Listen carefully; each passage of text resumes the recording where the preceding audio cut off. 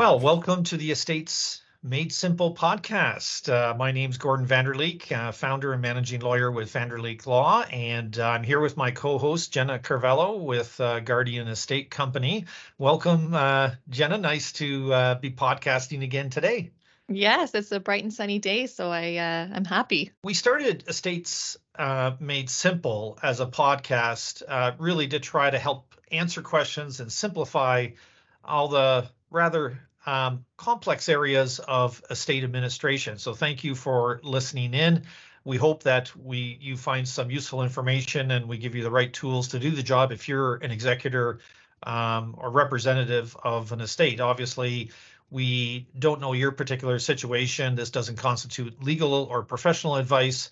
That requires the establishment of a relationship and a retainer. So take it as information. If we can help in any way, we're happy to chat with you individually if there's your family situation or the estate you're involved with needs some guidance on that. So Jenna, want to introduce today's topic? Yes, gladly. So today we get to chat about certain considerations when you are appointing an out-of-province executor. So this is a common question that we get from a lot of families. Can I appoint my son or daughter who live in another province? The answer is yes. Of course you can, but you do have to be aware of certain considerations, specifically around bond requirements, which is essentially an insurance policy to the Alberta court, confirming that the executor is not going to take the money and run. So it's just a protection for the beneficiaries that the estate value will remain there if the executor is able to take the money and do something improper with the funds, so to speak. Yeah. So thanks for that. And I guess to position it on the estate administration process, if you think about it, this is a situation where you're filling out the application to the courts to become the legal representative of the estate. And as a lawyer, if I'm drafting that and the person is not resident in the province of Alberta, then we have this bonding issue, right? So the surrogate rules have a requirement, as you say, that an out-of-province person making the application has to post a bond. So it can be, you can request that it be waived. But let's start first with, as you say, just to highlight what is the reason for that particular rule, and really is for the protection of the beneficiaries, right? So that they would otherwise have to go to the other province or state or country to seek redress if there was a problem relating to the administration of the estate. So fundamentally, it's in there for the protection of the beneficiaries. Now, it doesn't come up often, but when it does come up, it can pose a real problem. In particular, there could be a bunch of costs. Now, it varies probably from one company to the other, but it would be going to the bonding requirement.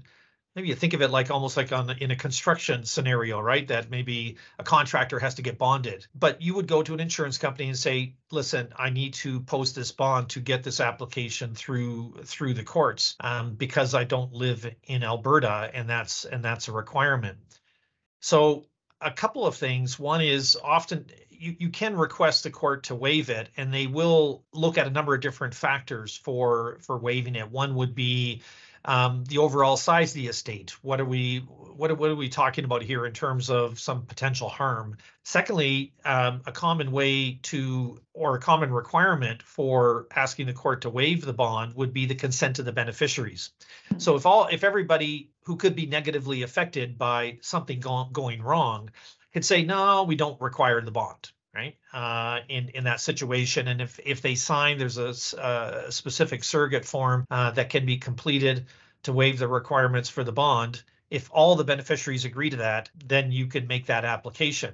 Otherwise, you have to ask the court to waive it. And if you don't have unanimous consent, well, now this is a contentious issue which could derail or affect the whole probate process or the application for a grant of administration. So it can become an issue which hopefully you can plan around, but could be a problem in the context of an intestacy. So somebody dying without a will and dealing with a situation right now where there's 6 siblings and they all reside outside of province. The fellow who was in Alberta was the one who died.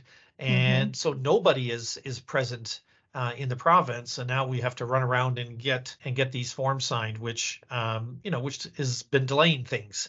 Just getting everybody on board and getting those forms filled out have to be signed in front of a lawyer, and so now everybody's got to go to a lawyer, and then they get a bill from the lawyer to do it, and it all could have been avoided had the person had a will appointing somebody local to be able to do the work. So that's the benefits of planning around it would be you're avoiding the cost.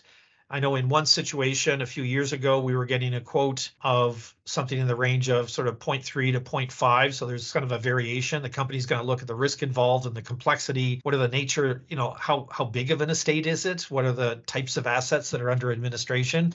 They're going to factor in assessing risk, and that may affect the premium that's paid.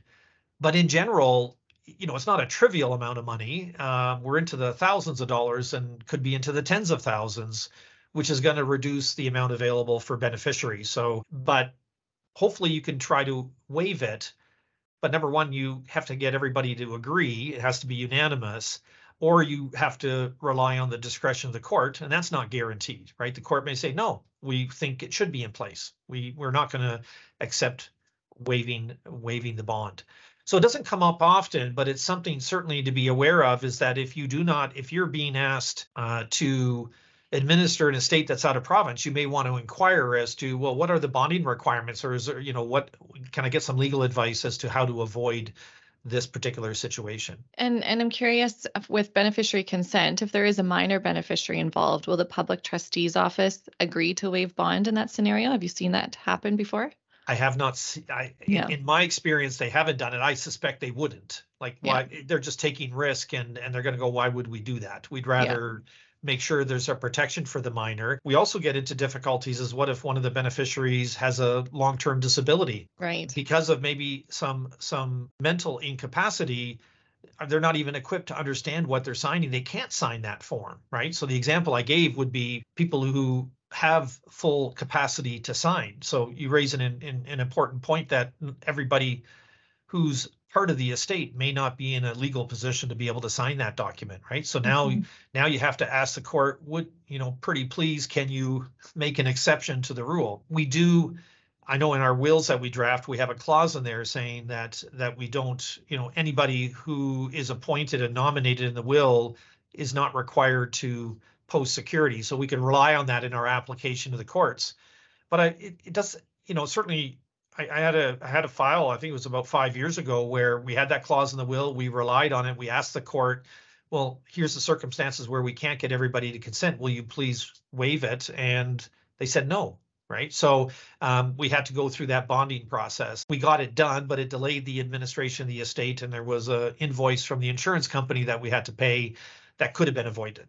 Right. Yeah. Well, and just for our listeners to confirm, so you said, just a ballpark range, 0.3 to 0.5% of the estate value. So that would give, for our listeners, $1 million estate, the cost could be between about $3,000 and $5,000. For a $10 million estate, maybe 30 to 50 grand, and that could be quite significant. Yeah. When you look at the actual dollars being spent there.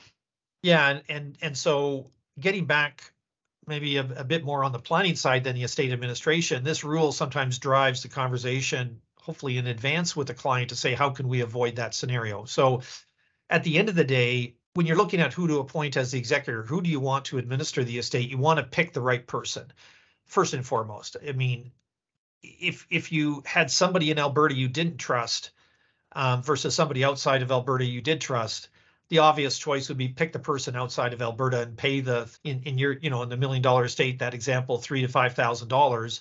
That would be money well spent versus the person in Alberta making a mess of the estate, and you get into litigation and all the rest of it. I mean, that would likely be the minimum retainer for the litigation lawyer to solve the problem. The problems that could happen if you didn't have a bond could be significantly more than what you're paying.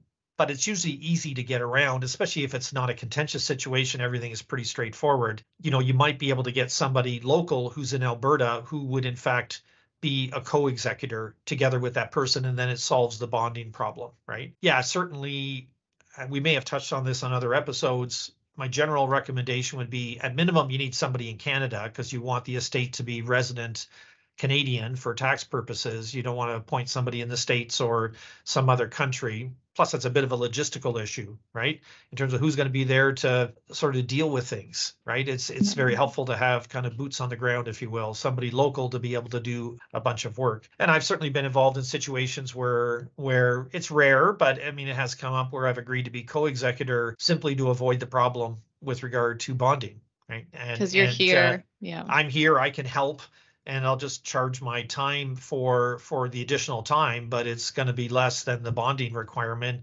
or having the estate delayed because we have to run around and try to get the bond in place and get the consent of the beneficiaries, or otherwise have to fight about whether we need it or don't need it, right? So there are circumstances that there are some planning techniques to get around it, but just be aware the surrogate rules have this, and the bond has to equal the value of the estate.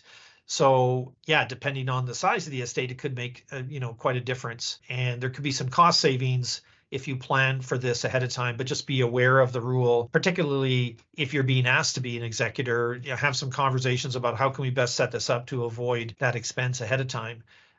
If you find yourself in that situation, then see if you can get the consent of beneficiaries. If not, either an application, then that can be part of the application of the court to have it waived. If it's not waived, then you have to run around and get that bond, and just that's part of completing the administration of the estate. Well, I think that's a great summary, Gordon. I think you summed it up well. Do the planning appropriately, seek legal advice, and if you are in a situation where you're acting as an executor from an out-of-province jurisdiction, then you can seek out a bond from various insurers. So yes, thank you. This is an interesting topic, short but sweet. Thank you to our listeners for tuning in. Please feel free to subscribe on wherever you listen to podcasts. And we're also on YouTube if you want to see our lovely faces smiling and talking. So we look forward to our next episode. Very good. Talk to you soon. See ya.